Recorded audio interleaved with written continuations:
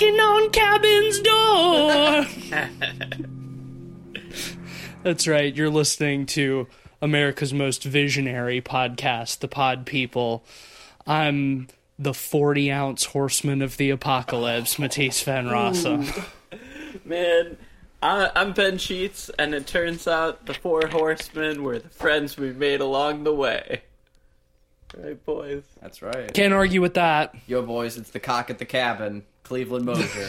Okay. Knock, knock, open up the door, it's real. It's the non-stop pop of John Batista. We just got back from seeing the latest... No one's gonna get that joke either. It's our inside the John Batista joke. thing. Oh, shit, did I call him John Batista? Oops, sorry. I'm going to call him Dave Batista. Yeah, so we had an inside joke about that. Now I just accidentally call him John Batista. Yeah, that we've all been calling him John Batista. Well, It's Dave Batista. we just got back. I know this now. We just got back from seeing the latest M. Night Shyamalan masterpiece, Knock at the Cabin.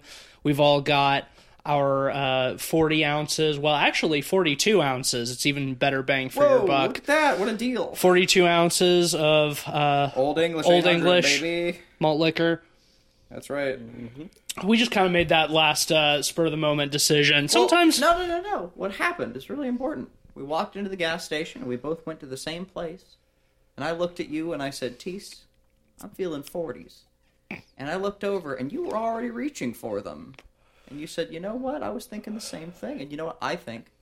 It was a shared vision. God was telling us to drink 40s tonight. I mean, And you almost went for something else, Ben, but then you said, you know what? No, I don't want to be singled out. I mean, it helped. And you got a 42, and I respect that. You had a big concussion before we got there. That's just sort of how I ride, yeah. I have that concussion energy. It's always good to drink it off, you know? Yeah. Yeah, that's what they say. The annual tradition of an M. Night Shyamalan movie is upon us yet You mean again. the anal tradition. Cleveland's foe. Cleveland's nemesis, Nemesis, M. Night Shyamalan. M. Night Shyamalan. I'm ready to fight. Pretty consistently, every spring, he comes out with a movie. Or, you know, maybe every couple of years. We've covered a lot of his stuff on the podcast before. It's that time again. He's brought us Knock at the Cabin, which is a film adaptation of a book by Paul Tremblay called The Cabin at the End of the World. I've never read it. I've heard it's good. I don't know. My friend that read it said it was alright. I think it was Jan's. I don't know how faithful of an adaptation this movie is. I think I think Jans was saying he didn't like it very Well- much, the book. We'll see. Jans also has questionable taste. I like Jans' taste. We'll bring him back on so he can fight you.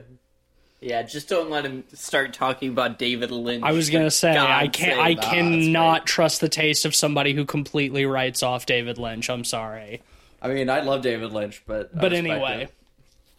Well, okay, we Like, I introduced have slander on my man. the obvious fact that M. Night is Cleve's foe. Yes. So I want to get This is true. initial impressions from Cleve. I thought it was mid.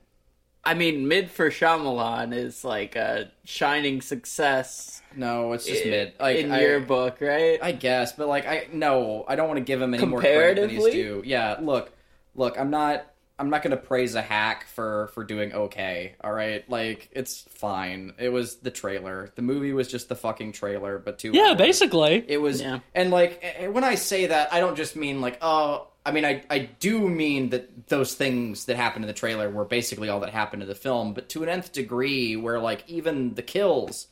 You know, it's PG-13, so, like, the shot where the cool, like, what was the name of the movie? That's like Venom, where it has, like, all the wonky, funky angles. Morbius? No, the one with the Upgrade.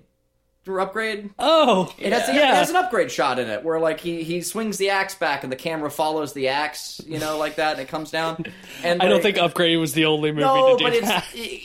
the entire movie is that in Upgrade, and yeah, like, okay. you know that's fair. Sure. Like, anyway, he does like the cool camera shot with the thing, and it comes up, and you're like, oh man, I can't wait for the movie to watch him bring the hammer down on the guy, and it cuts away in the movie too. Like, you don't see shit. It cuts away from all the kills. I do think it's kind of cowardly in that regard. Yeah, well, they had a great opportunity to shoot those kills from the girl's perspective, because the girl is made to look away. Mm-hmm. So, like, we just do it from her perspective, and you really zero in on that, so that we really feel for the child, and we're put in her place. But I don't fucking do that. They're just gonna nearby. Well, yeah, the way I look at it is, for a movie that is entirely a heavy-handed allegory for the Book of Revelation and the whole come and see thing about bearing witness, it sure does not show a lot. Well, I mean, allegory, it's literal. The only thing that makes it an allegory is they aren't literally horses. But they're doing the same thing. They're wearing the colors. There's 4 of them. They have weird weapons. It is allegory. It is the definition By of definition, it is and the nothing definition else. of allegory.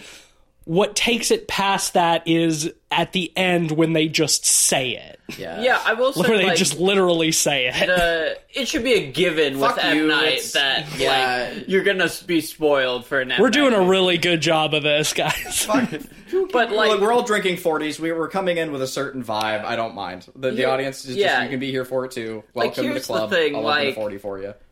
they do a terrible job executing on the storytelling of this movie, in my opinion, to the point where they don't really do a good job, like, casting doubts throughout the movie on, like, whether or not this is really the thing.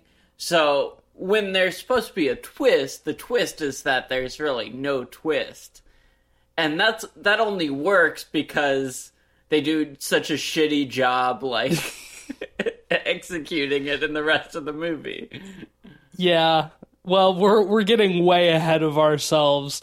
Let's do a blanket what this movie is about. Yes. A family is staying at a vacation cabin in the woods. 4 people show up, break in, take them hostage, and say, hey, look, the apocalypse is upon us. You have to voluntarily sacrifice one member of your family to stop the apocalypse. Otherwise, the world is going to end.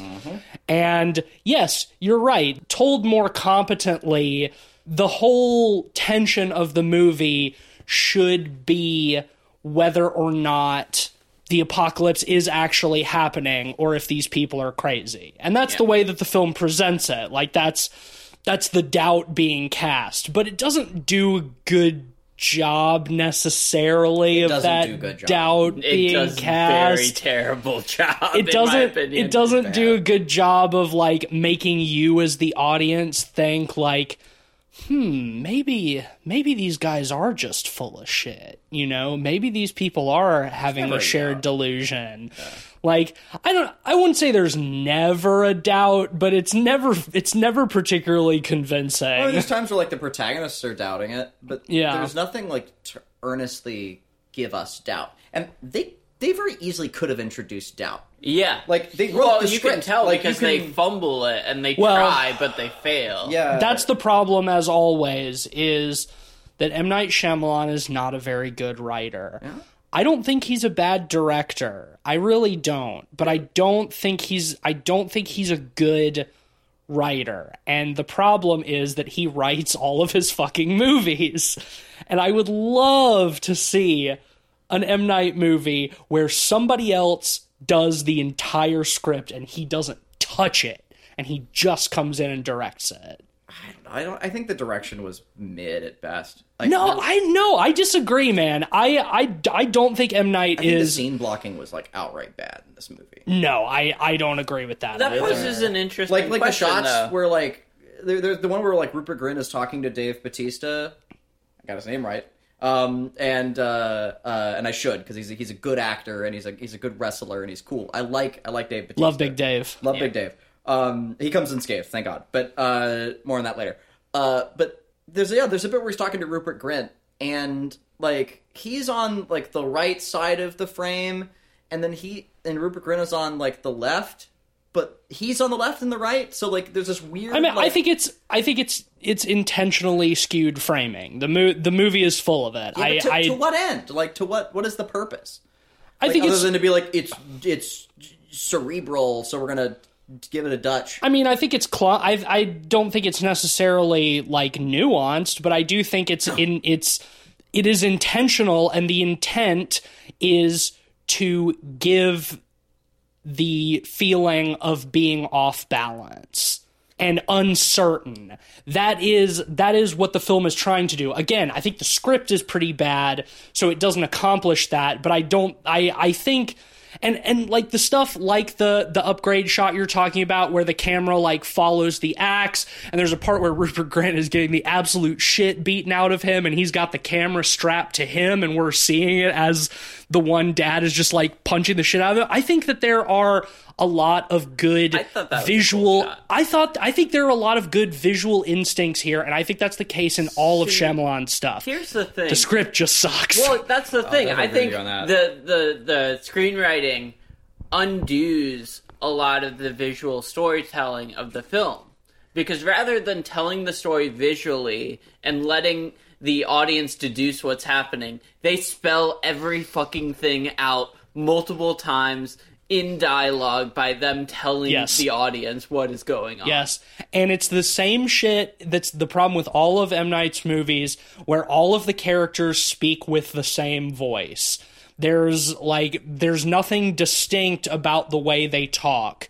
It's all stilted, they all sound the same tonally, and it's just like not the way that people talk, and it over explains. And that's like every M. Night movie pretty much. But, you know, I will kind of bridge the middle in terms of, like, what I thought about, like, the visual element and the visual storytelling in this movie is, like, I do think it was interesting how much M. Night kind of focuses on doing, like, extreme close-ups and Dutch angles in this movie, but it didn't really feel all that motivated to me. You know, you're trying to make it claustrophobic, but, like, to what end, really? I think it's motivated, but it's too broad. It's not specific enough in its motivation. It's like we're trying to capture a feeling of how this is supposed to be, but doesn't really have, like, a good, nuanced idea of that. Like, they do a lot of cool camera stuff, but it comes at, like, weird times. I do think that, like, the very beginning when Dave Bautista first shows up and is talking to the little girl outside and they're catching grasshoppers and playing the game where they pull a petal from the flower and they ask each other a question, I do like how that scene is shot and played out with just, like, these very close-up shots of each of their faces, shot, reverse shot, and each time it reverses, they turn the Dutch a little bit more, and it just as it goes and as the tension of the conversation builds, right out of it. It's I think that's fun. Extreme close-ups of that sequence.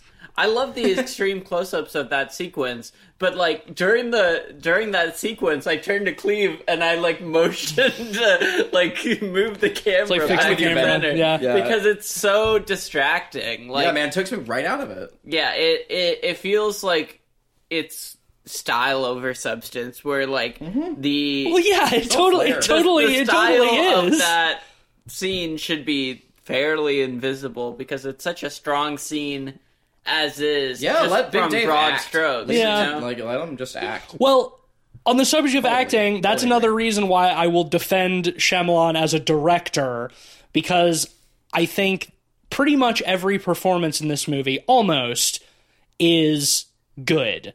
The lines they're saying are generally pretty bad, but I buy just about all of these people. And I think that is mostly true for Shyamalan's other movies, to give or take specific examples. Marky Mark in The Happening is a great one.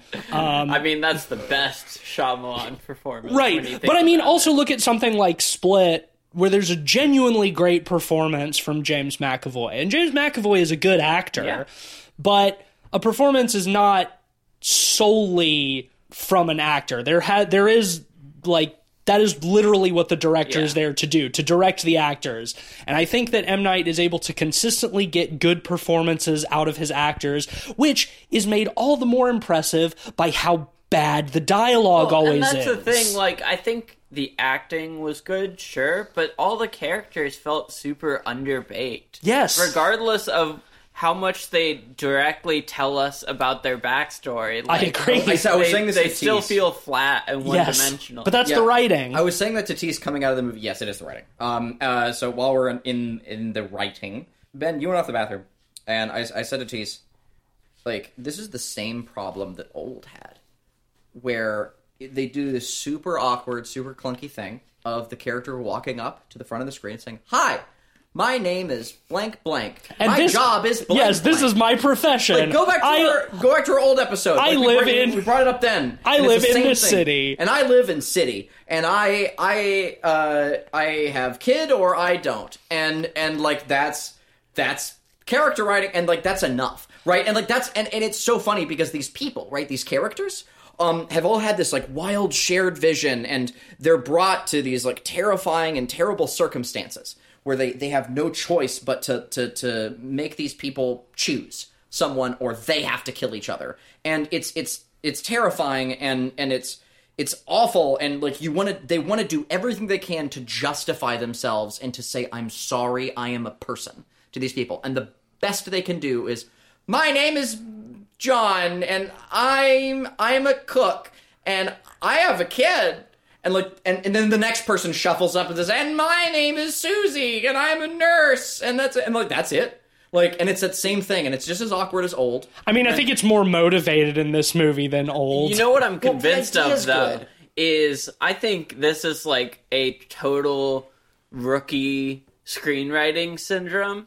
When you're writing a screenplay, like, you put the character name and then what they're saying, and you don't want people to get lost in, like, who these characters are. So a rookie screenwriter will often, like, make sure the characters say what their names are to the other characters. Don't show. So you set that up immediately. Yeah. And it's like M. Night does it in almost every one of his movies. It's funny that, like, it is a rookie screenwriting thing, but M. Night's been writing movies for, like, almost 30 years at this point. Well, that's the thing. You It's write like you The think you'd Sixth grow- Sense, yeah. and suddenly people think you're a brilliant screenwriter. Yeah, it's it's like you totally think you'd grow out of it at a certain point. But yeah, I mean, yeah, all of his characters, all the way back to like fucking Unbreakable, they all talk the same. Like, I challenge you to find a character in any M. Night movie who doesn't talk exactly like any other character from any other M. Night movie. Yeah,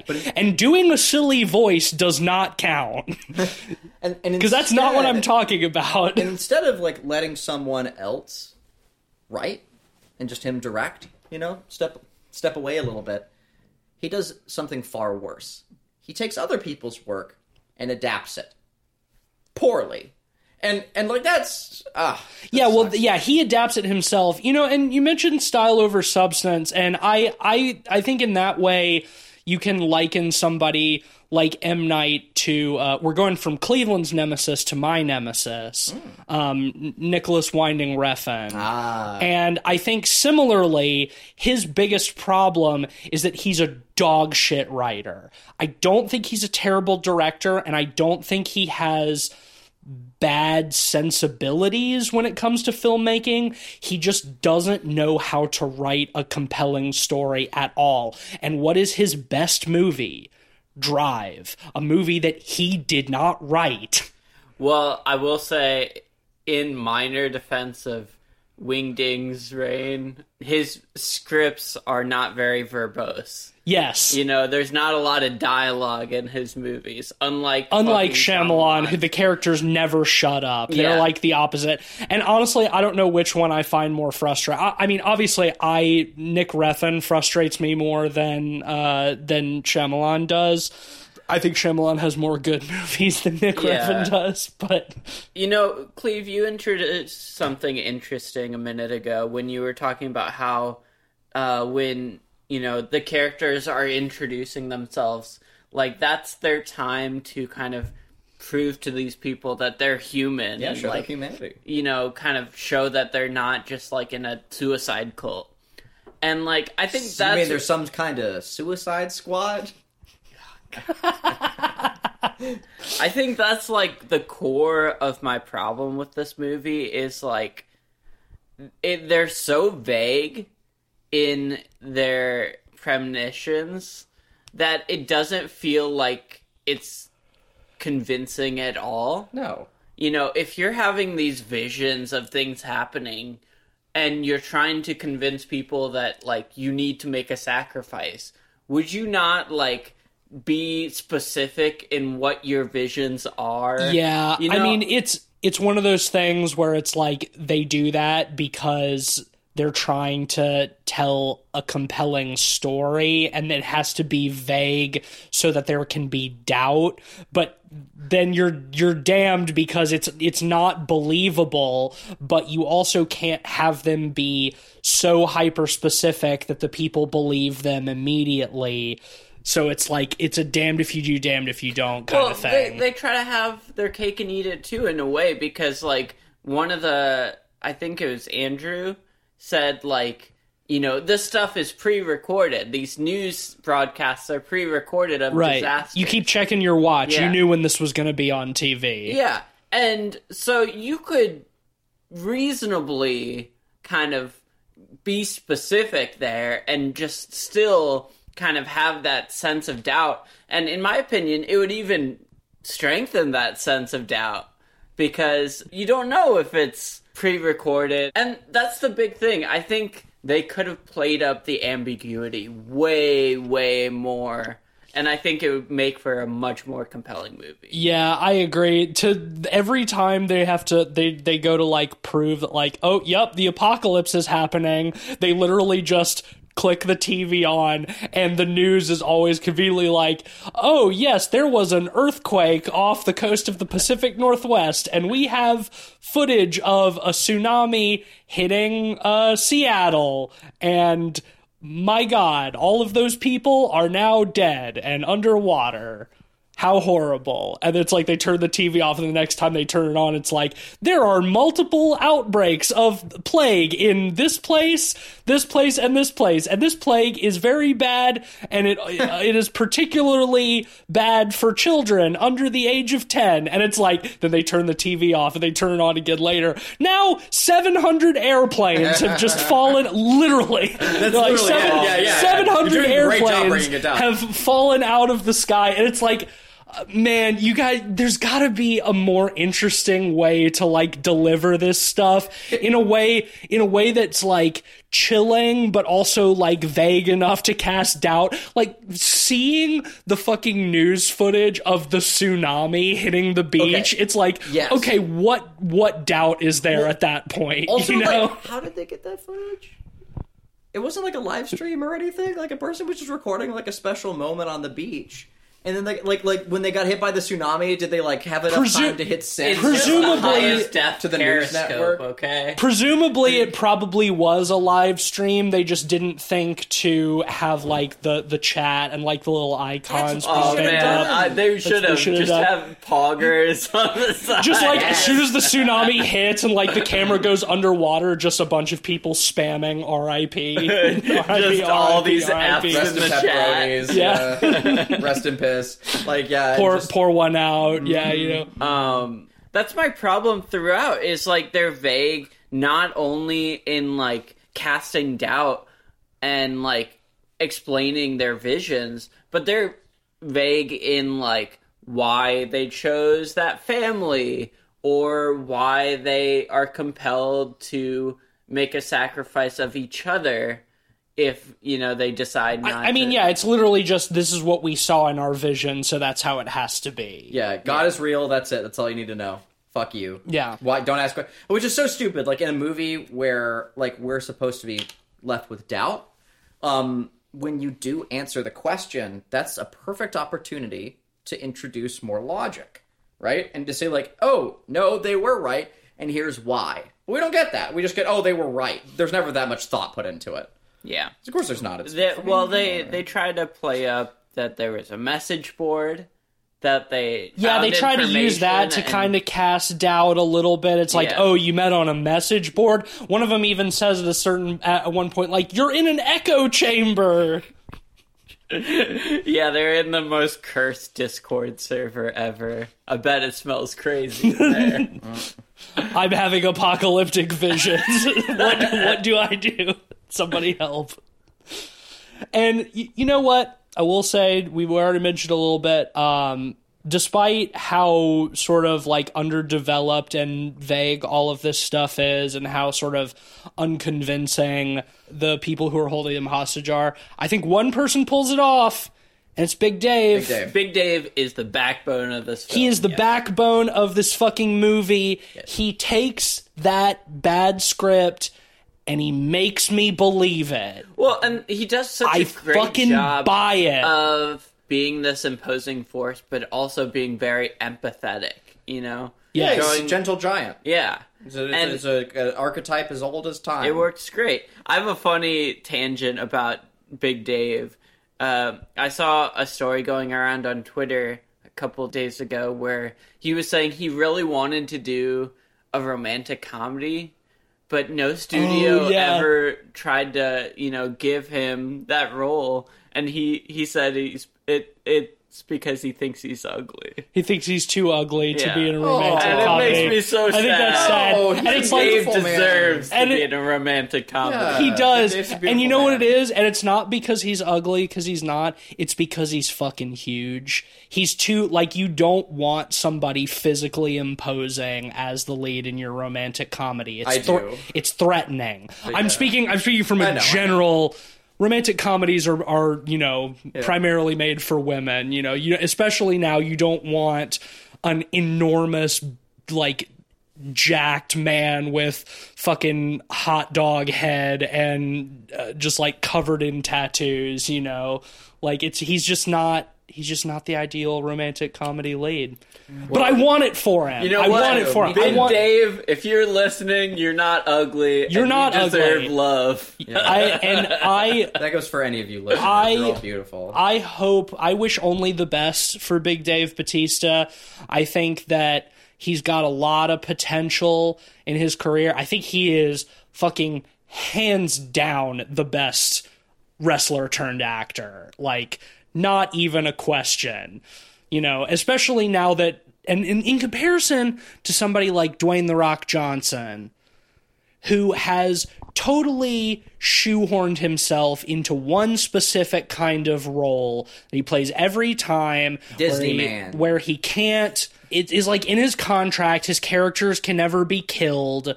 He can't fucking appear weak. He always has to be the big, strong, cool guy. And you see, what kind of stuff is Dave Bautista doing? He's in shit like this. He's in Dune. He's in Dune. Fucking Dune. He's got that incredible, very small part in the beginning of Blade Runner 2049. Yeah. Big Dave is in all kinds of movies. He's in... Oh, he's good in that fucking... Isn't he in that fucking Stuber movie with Kumail Nanjiani? Yeah, well, Big Dave is all... He'll do anything. He's talked about wanting to do, more prestige roles. And, I hope he gets to do that. Dude, yeah. Fuck, man. Yeah, absolutely. I think he's a genuinely very good actor. Yeah. I mean, I'm probably going to give at least 2 stars to this movie. And as you said, Ben, he's 100% the backbone of this movie. His character is the most believable because of it, despite the shitty script, despite the bad dialogue.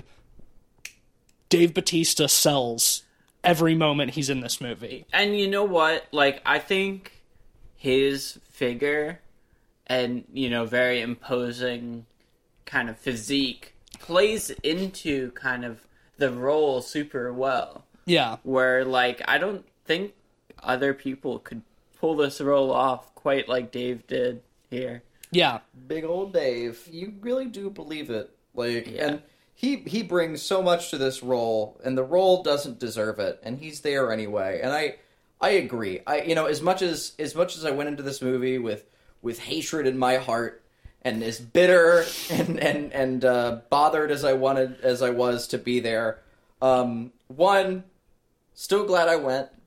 largely because of Big Dave, but also I'm glad I went. Because any time to go to the movies with my boys is a good time. Hey, cheers, man. Fuck yeah. Cheers. In Dolby as well. In Dolby, yeah. Yeah. We got to hear the bad dialogue in Dolby. Great. But yeah, I think that I do obviously I'm just drunk and sentimental. I've got a ton of problems with this movie, and we're not even done discussing those. Sure. But I will say I genuinely did not hate this movie. I think this movie is very watchable. I think it's very okay, and a huge part of that is how much I liked Dave Bautista in this movie. And frankly, I would probably watch this movie again just for Big Dave. Same reason I like to go back to Split every now and then. I think Split's a pretty good movie, but in a similar way that Dave Bautista carries this, James McAvoy carries Split. His performance is interesting enough that I like to go back and watch that. Here's the thing for me. I think this is one of the least favorite M. Night movies that I've seen. I haven't seen them all. I haven't seen, like, Lady in the Water, or like Lady in the Water is rough. Or Avatar. Yeah, I haven't seen Avatar or The Visit. I think those are the big ones that I'm missing. The Visit was okay. But, like, I think if Big Dave wasn't in this movie, way less watchable. Easily. Way less watchable. Probably one of M. Night's worst movies.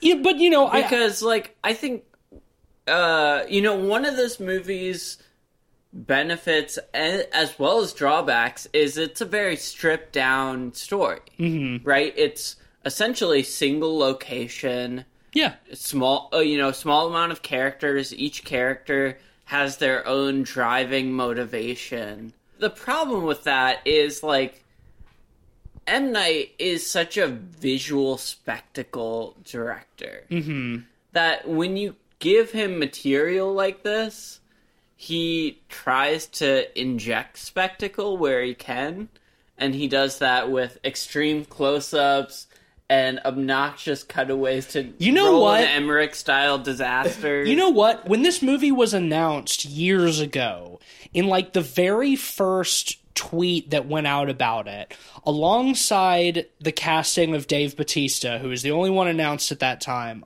and the title of the film, I very specifically remember them saying that the film was going to be one continuous take from beginning to end, a la Birdman. And obviously they decided against that, right? Because the movie is not. It's cut like a standard movie. Yeah, and it's blocked like you're trying to hide the craft service table. I'm a little disappointed that they didn't follow through on that, because I'm genuinely very curious how M. Night would pull off, like, a Birdman style movie. Well, that's really interesting, because this film feels a lot like a stage play.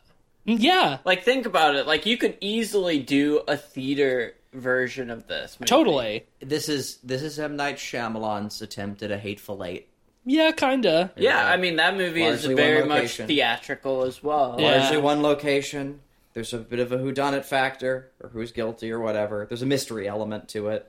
I think I think Hateful Eight still has a larger sense of scale than this. I think this is even better more in every way. Yeah, because that's true. That. Yeah, Tarantino was just far more proficient. But that's not, that's me saying grass is green. But I think you're right that M. Night does have sort of a penchant for spectacle, and I think a single take film, or the illusion of a single take, could have been an interesting smaller scale attempt at some kind of spectacle, and I am a little disappointed that is not how it turned out. I think it would have been interesting. Yeah, I agree. I think that could have been an interesting approach. I think if there's two main influences to M. Night, it's Hitchcock and Spielberg. Yeah. And, like, Hitchcock obviously did the single take thing with Rope. With Rope, yeah. And, like, that movie's pretty good. It slings rope. It busts rope.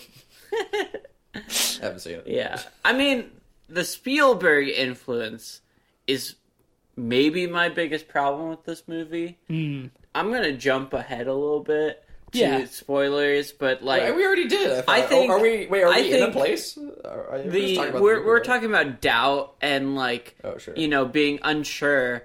I think this movie, much like Old, its biggest detriment is not ending ambiguously.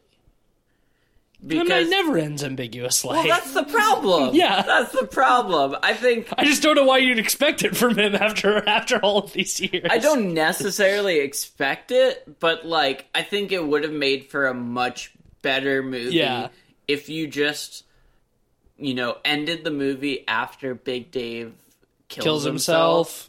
And seeing the two guys decide whether they're gonna off themselves and just end there. Honestly, the movie's stronger if we don't know whether it's real we as or the not. audience come out doubting. Yeah, I agree. That's having the plane crash overhead and the lightning and stuff. Oh my god, the planes falling out of the sky is so visually funny. Yes. And it's portrayed like so seriously, like so stone-faced. Well, but just like all of these shots of just like multiple planes just falling out of the sky, complete with the cartoon anvil falling sound. The funniest part is as they go down, like we projected that 700 planes have crashed. Half of them are over New York City, it seems. What? Just like all the planes falling on Central Park. There's a shot where people are like standing on a balcony, and you see 3 planes go down in that one in shot. Central Park. It's like 700 planes, but most of them are like right outside Central Park. They live by an airport. Like why are they like the 3 planes so are like funny. really close to each other? Like, come on, man, what? you can't show us any of that. If you're like legitimate, bad, too. That's the thing. You know what? I mean, funny. Okay, I will say, I guess in fairness, at that point, that is the moment where the two guys are like, oh shit, yeah, maybe this is real. So like that's supposed to be like it's beyond doubt at this point. But I agree with you. Like I don't think you should ever show us the audience that. I think it has it's so much more interesting if we come out of it being like, was it real? Was it not? Shit like lightning striking a tree or even a person or something. That's something that's like could be coincidence or it could be divine intervention. Yeah, like make Dave Bautista or make one of the other characters like a coder or a hacker, right? And then be like, oh, all these JetBlue planes went down. And it's like, oh shit, did he hack JetBlue, or is it God? Are they terrorists? And it's like, oh. It's such an easy fix, in my opinion, because all you have to do is show them watching the news coverage. But don't show what they're actually seeing. But again, Shyamalan's got to do the spectacle. Well, that's the thing. That's the other big problem of this film, is it doesn't feel confident enough to tell the story subtly or visually. Saying visually is kind of an odd way of putting it, but like what I mean by that is like rather than having it told to you point by point, have things implied. Like one of the guys, Redmond, was actually a guy that beat the shit out of Andrew, who attacked Andrew in Boston. And rather than using the ID to visually do the storytelling for that and kind of outline that, they literally tell us point by point multiple times exactly what happened. Yeah, he was the man who attacked me visually in Boston. Yeah, exactly. Well, yeah, the other biggest sin in my opinion with that is like one of like central themes of the whole film and symbolism is of these 4 invaders as the 4 horsemen of the apocalypse. They come in talking about the apocalypse, and again, at this point, they are doing visual storytelling for the most part. They're all wearing the associated colors of the horsemen of the apocalypse. Redmond, played by Rupert Grint, he's wearing a red shirt And his red hair. and he has red hair, and his name is Redmond. Do you think he was cast because he has red hair? Maybe. Yes, absolutely. Knowing M. Night. Probably. Absolutely. I kept thinking of Redman. Yeah, The rapper. the rapper from you know Wu-Tang Clan. Yeah. though? Eddie Redmayne. Oh man, they should have. No, dude, that dude fucking sucks. He Fuck does. Eddie Redmayne. Okay. Is this your nemesis? Yes, he is my nemesis. I don't Nothing I don't but trash movies left and right. But yeah, so Redmond's wearing the red shirt and he's angry and pissed off, so he's war. You've got Adrian, who dresses all in black. She's a line cook. She tells you she's a cook, so she's famine. A line cook that's honestly a little too into her job. Way too. Having been a line cook for almost 10 years, up until a couple of years ago, any line cook who is that enthusiastic about their job is a fucking psycho. Yeah. Also, on top of that, shouldn't she have done a bad job cooking the food if she's famine? Well, I think that's part of the I hesitate to call it a subversion, but each of them, though they represent the Horsemen of the Apocalypse, they're kind of like the reverse of that as well. Because he beat the shit out of the dude. Yeah, but he's cowardly. He attacked him from behind in the flashback when we wouldn't see. He smashed his head with a bottle. He gets the shit fucking kicked out of him when they first break in. He's not able to effectively fight. He is angry, but he's weak. So that's sort of the inverse of war, right? Adrian, who is famine, she's a line cook. She cooks breakfast for the little girl at a certain point. She loves to feed people, but she's the black horse. She's famine. The nurse, who wears the light yellow shirt, the pale horse, she's death, but she's a healer, right? Like, it's all...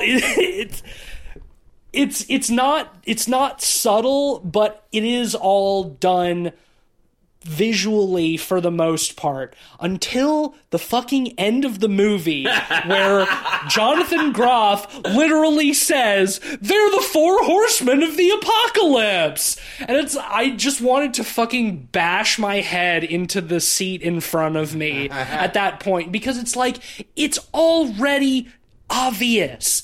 It's not subtle. You don't have to say it. Well, just let it be. Let the audience feel good for picking up on your obvious symbolism. Well, what's so weird, and that's presented like the twist of the movie. Like they say that like they would say any twist in any Shyamalan movie, where the reveal is like, oh my god, the beach done make you old, you know? Here's the weirdest part about it to me too, is he doesn't just say they're the 4 horsemen of the apocalypse. He then goes on to say we get a cut of each of them, like, yeah, you know, like a flashback to each of them with him saying malice, nurturing, healing, and guidance.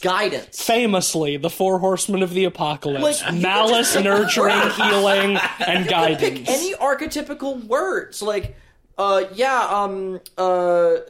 sad, happy, hungry, and horny. The 4 horsemen of the apocalypse. Like, what the fuck does that mean? It doesn't mean anything. It's sleepy, dopey. Man, like, that's the thing. The 4 like, dwarfmen of the snow. There you go. Yeah. Good. Okay. Well, it's like, why does he say that? Why doesn't he just say death? Whatever. Like, he's already being blunt about it. Just keep being blunt. I don't know. It's weird. It's because they aren't literal embodiments of the actual 4 horsemen of the apocalypse. But that's the thing, is that they represent them, but they are also their inverse, and M. Night doesn't know a good way to say that. No. He doesn't know, and that's why you just shouldn't fucking say it. Well, that's the thing, like, I intuited all of this before they fucking said it. Like, trust your audience. Well, that's the thing. I feel like M. Night misunderstands like the core of what makes a good M. Night movie. The core of, a lot of these are like the water cooler discussions with coworkers after the fact.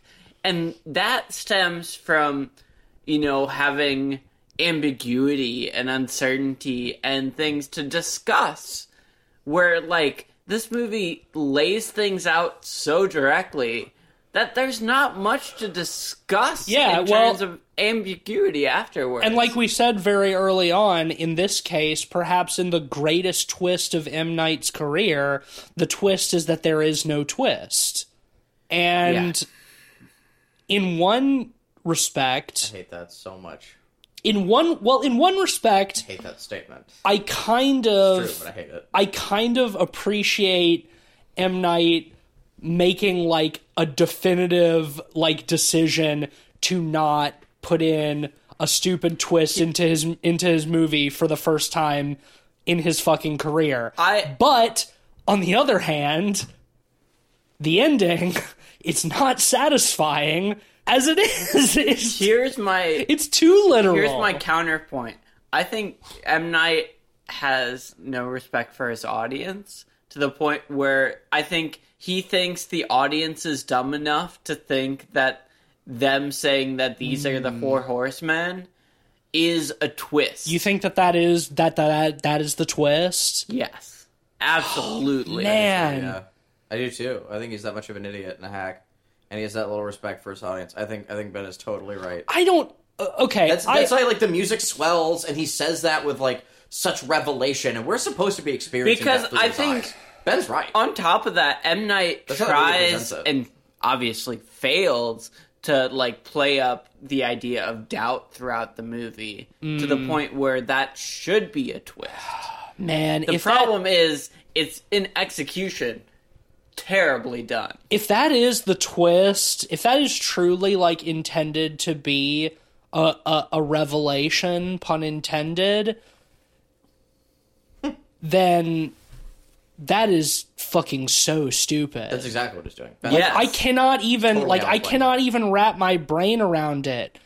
Like, the moment you see the four of them walking up to the porch in their different colored shirts, like, it is so obvious. You have to understand media literacy. Like, oh, yeah, media literacy is at an all-time low. Understand, like, the color coding of the Four Horsemen of the Apocalypse. Media literacy is at an all-time low. You're absolutely right. Where I will push back is I don't think it's fair to say that M. Night does that out of lack of respect for his audience.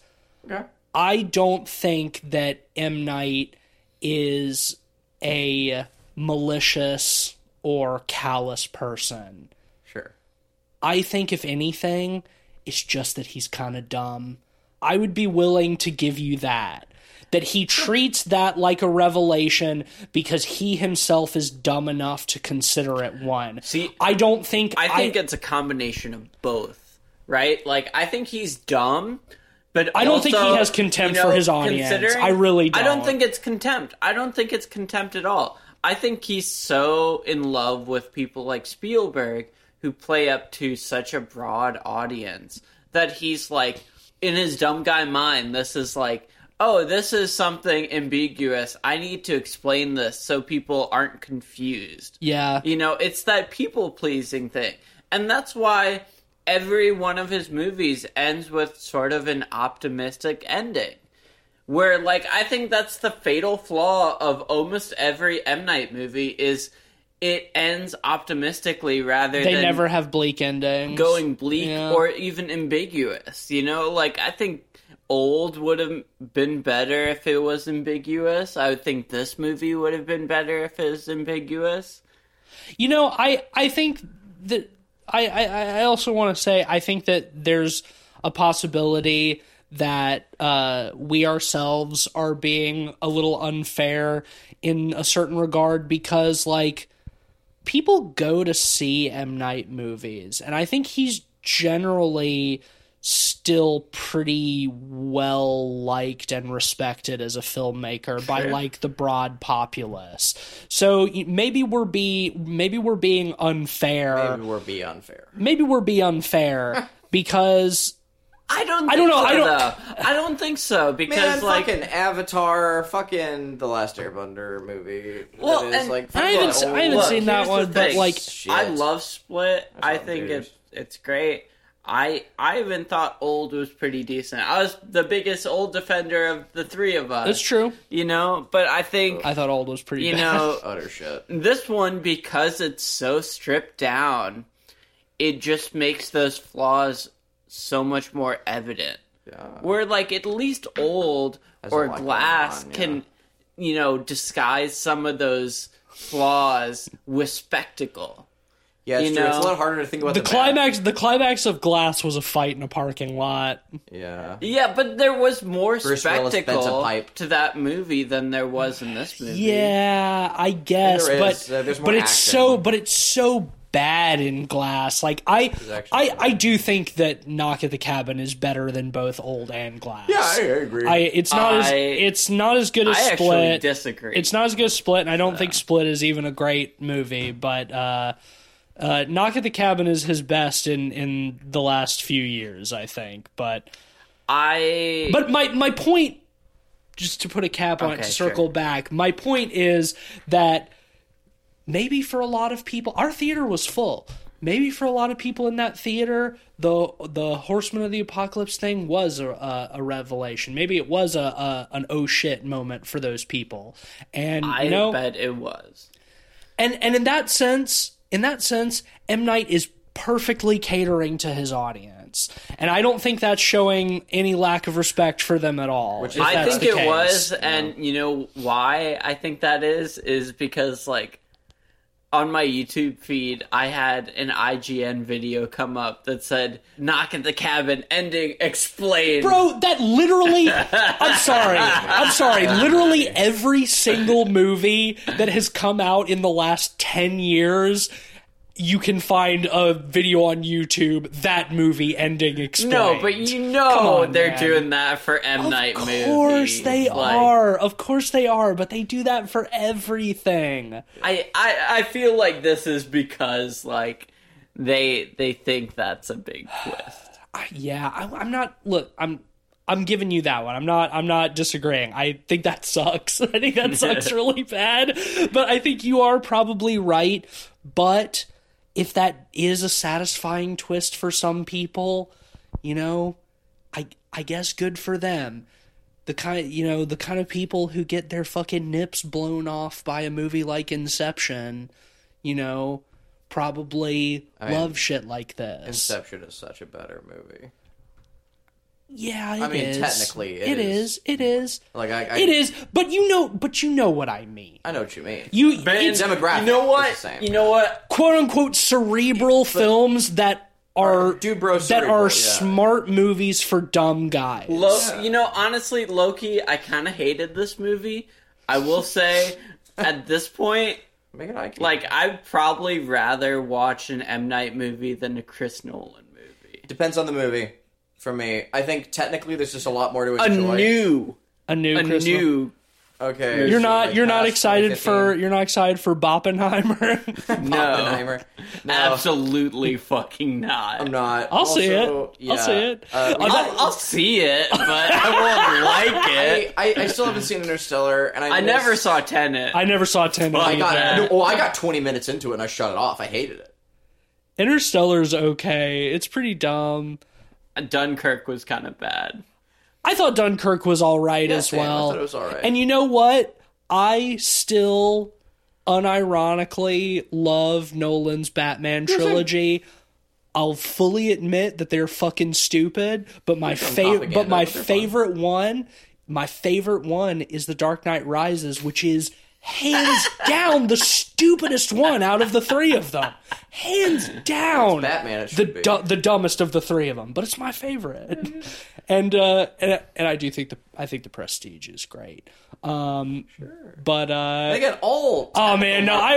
Here's the thing, man. Like, Chris Nolan is at least like he's like building like extravagant sets, and he's doing wild shit, you know. And like technically, you can like get in, you can enjoy. I think a person that shit. I think a person we're totally spiraling at this point, but I think a person like Chris Nolan has way more contempt for his audience than someone like M. Night Shyamalan does. I would actually agree with that. I would agree. I think that Chris for a different reason. Yeah, I think Chris Nolan is a much more cynical director that's the thing. than M. I Night. think M. Night's kind of thing is it's not contempt for the audience. It's kind of like people pleasing. Yeah, well, I no, absolutely. But I think my picture of M. Night as a person, just from like the videos I've seen of him talking and stuff, and like seeing how he tweets and shit, like I think M. Night is totally sincere.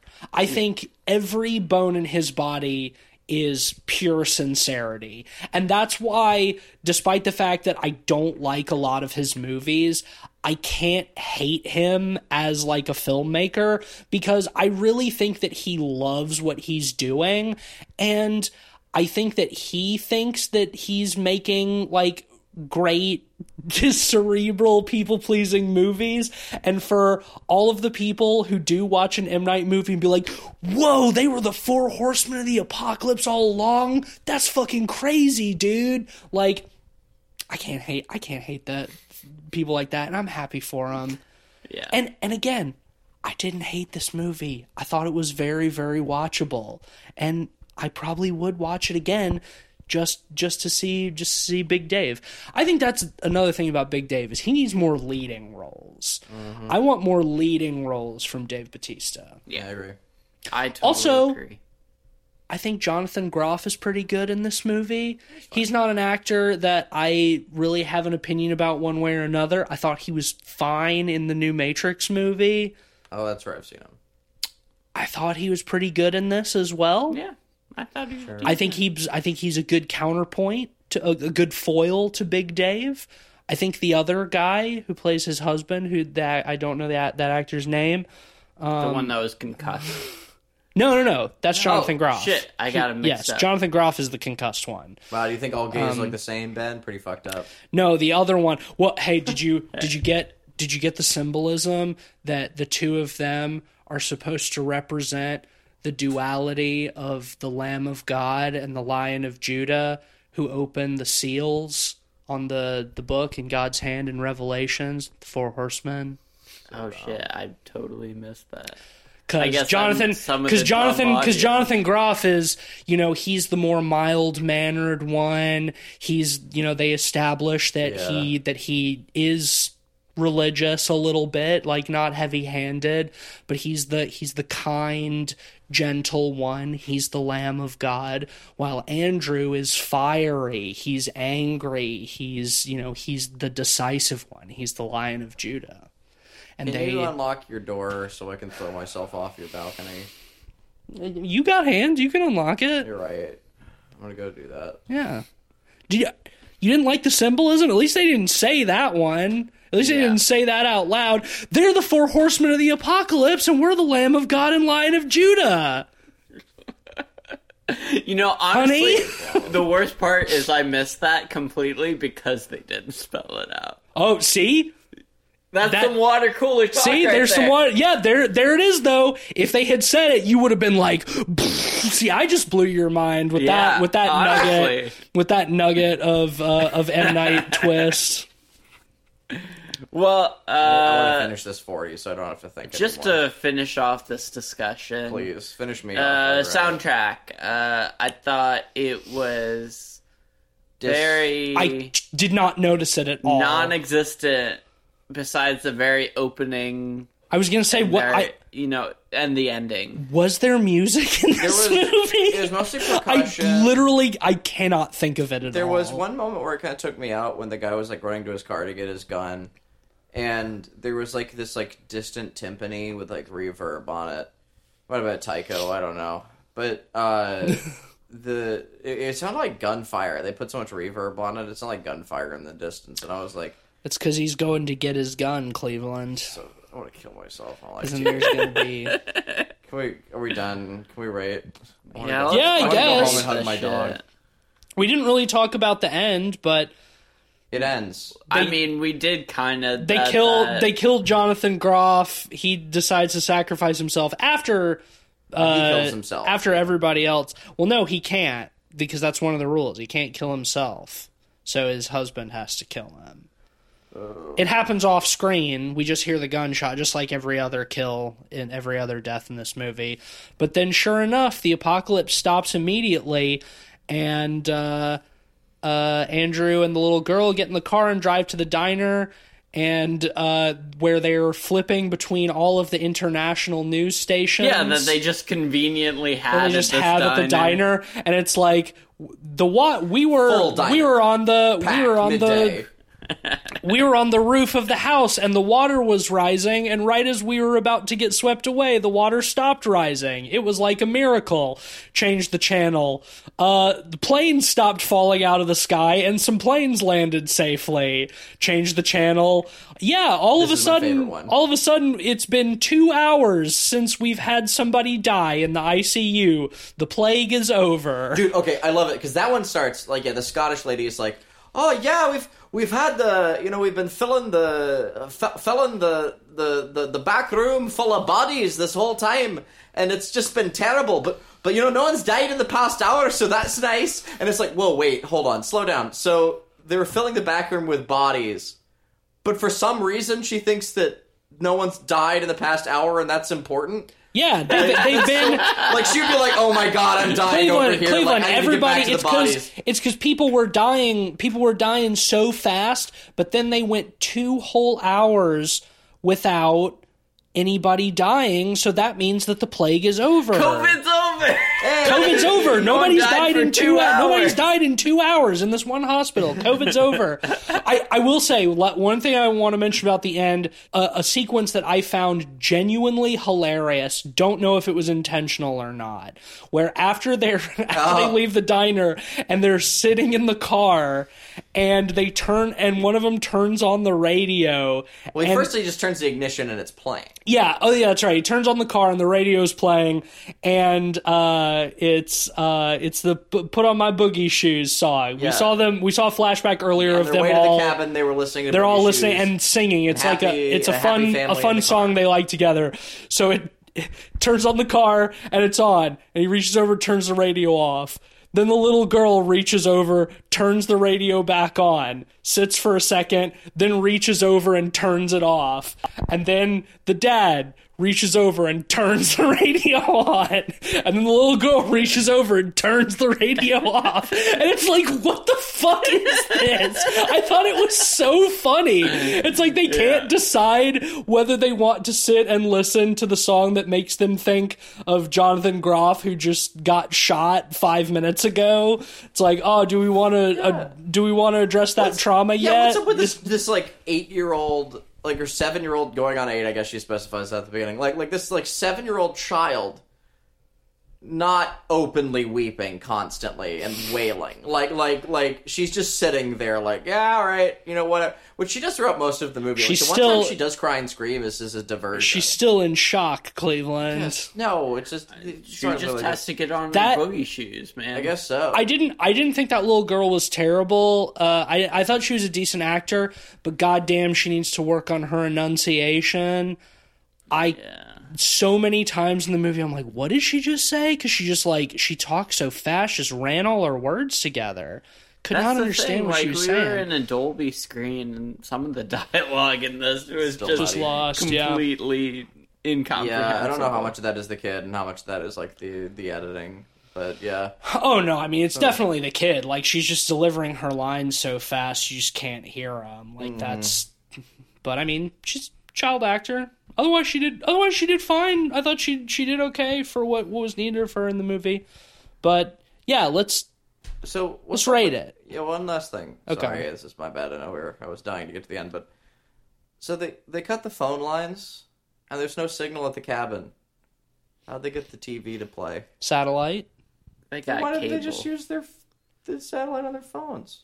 So they get help. Cleveland, because the satellite that they put on your roof so you can watch TV doesn't also beam your phone signal. Good. That's not how that works at all.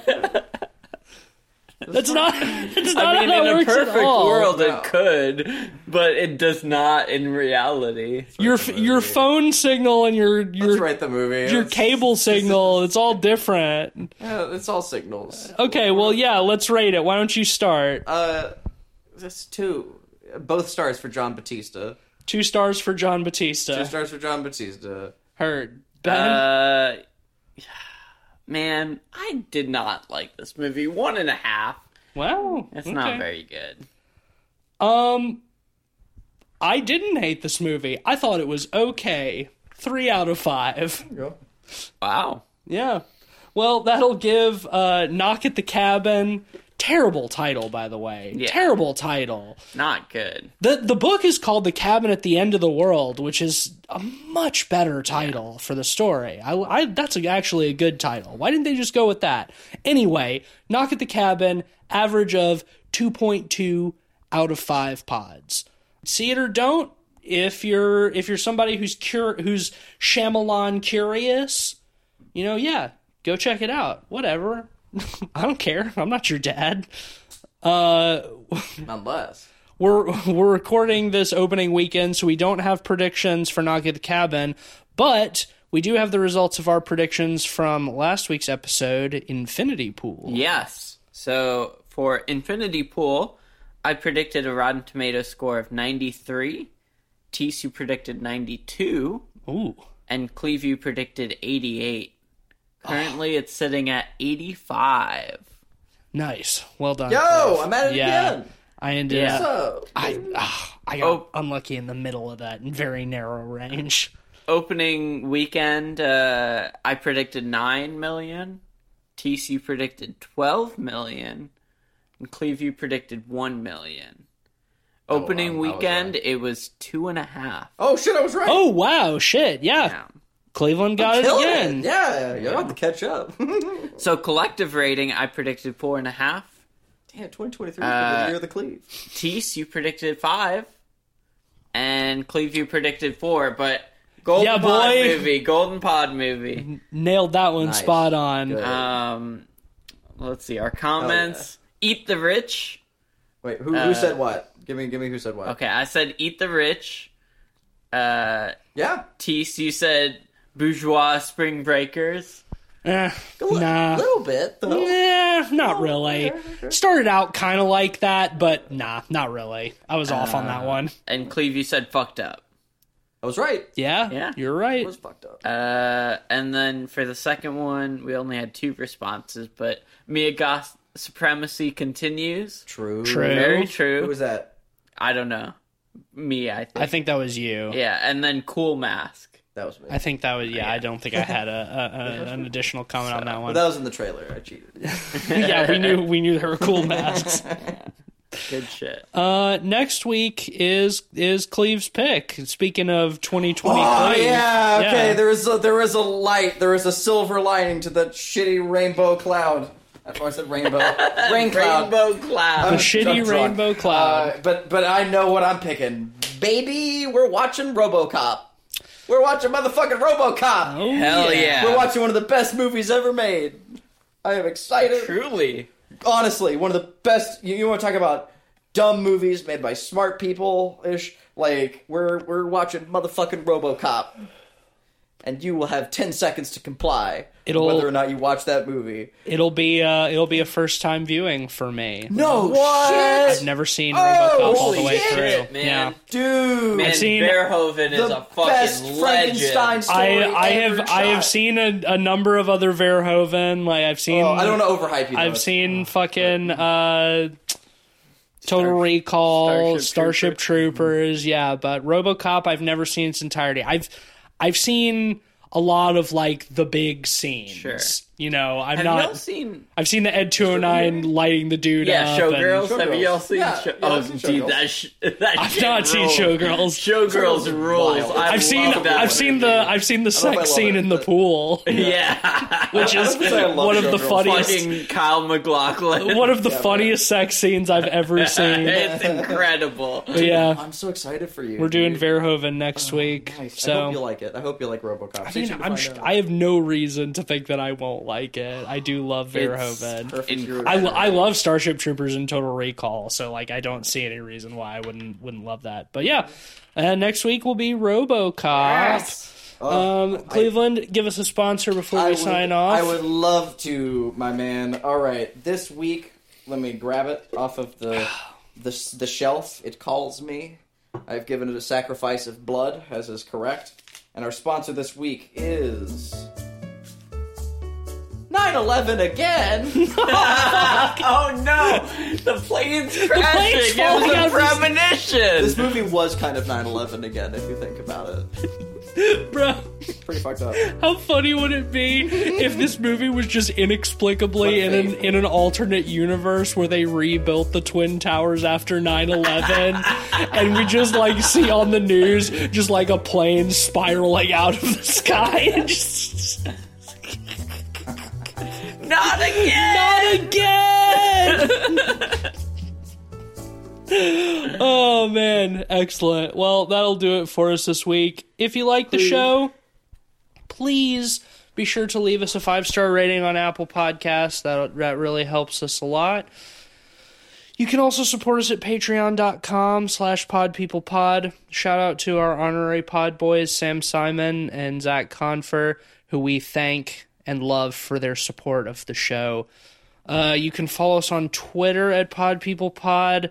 The integration that posts our episodes is still broken. I'm going to try to remember to start posting those episodes on Twitter myself, but whatever.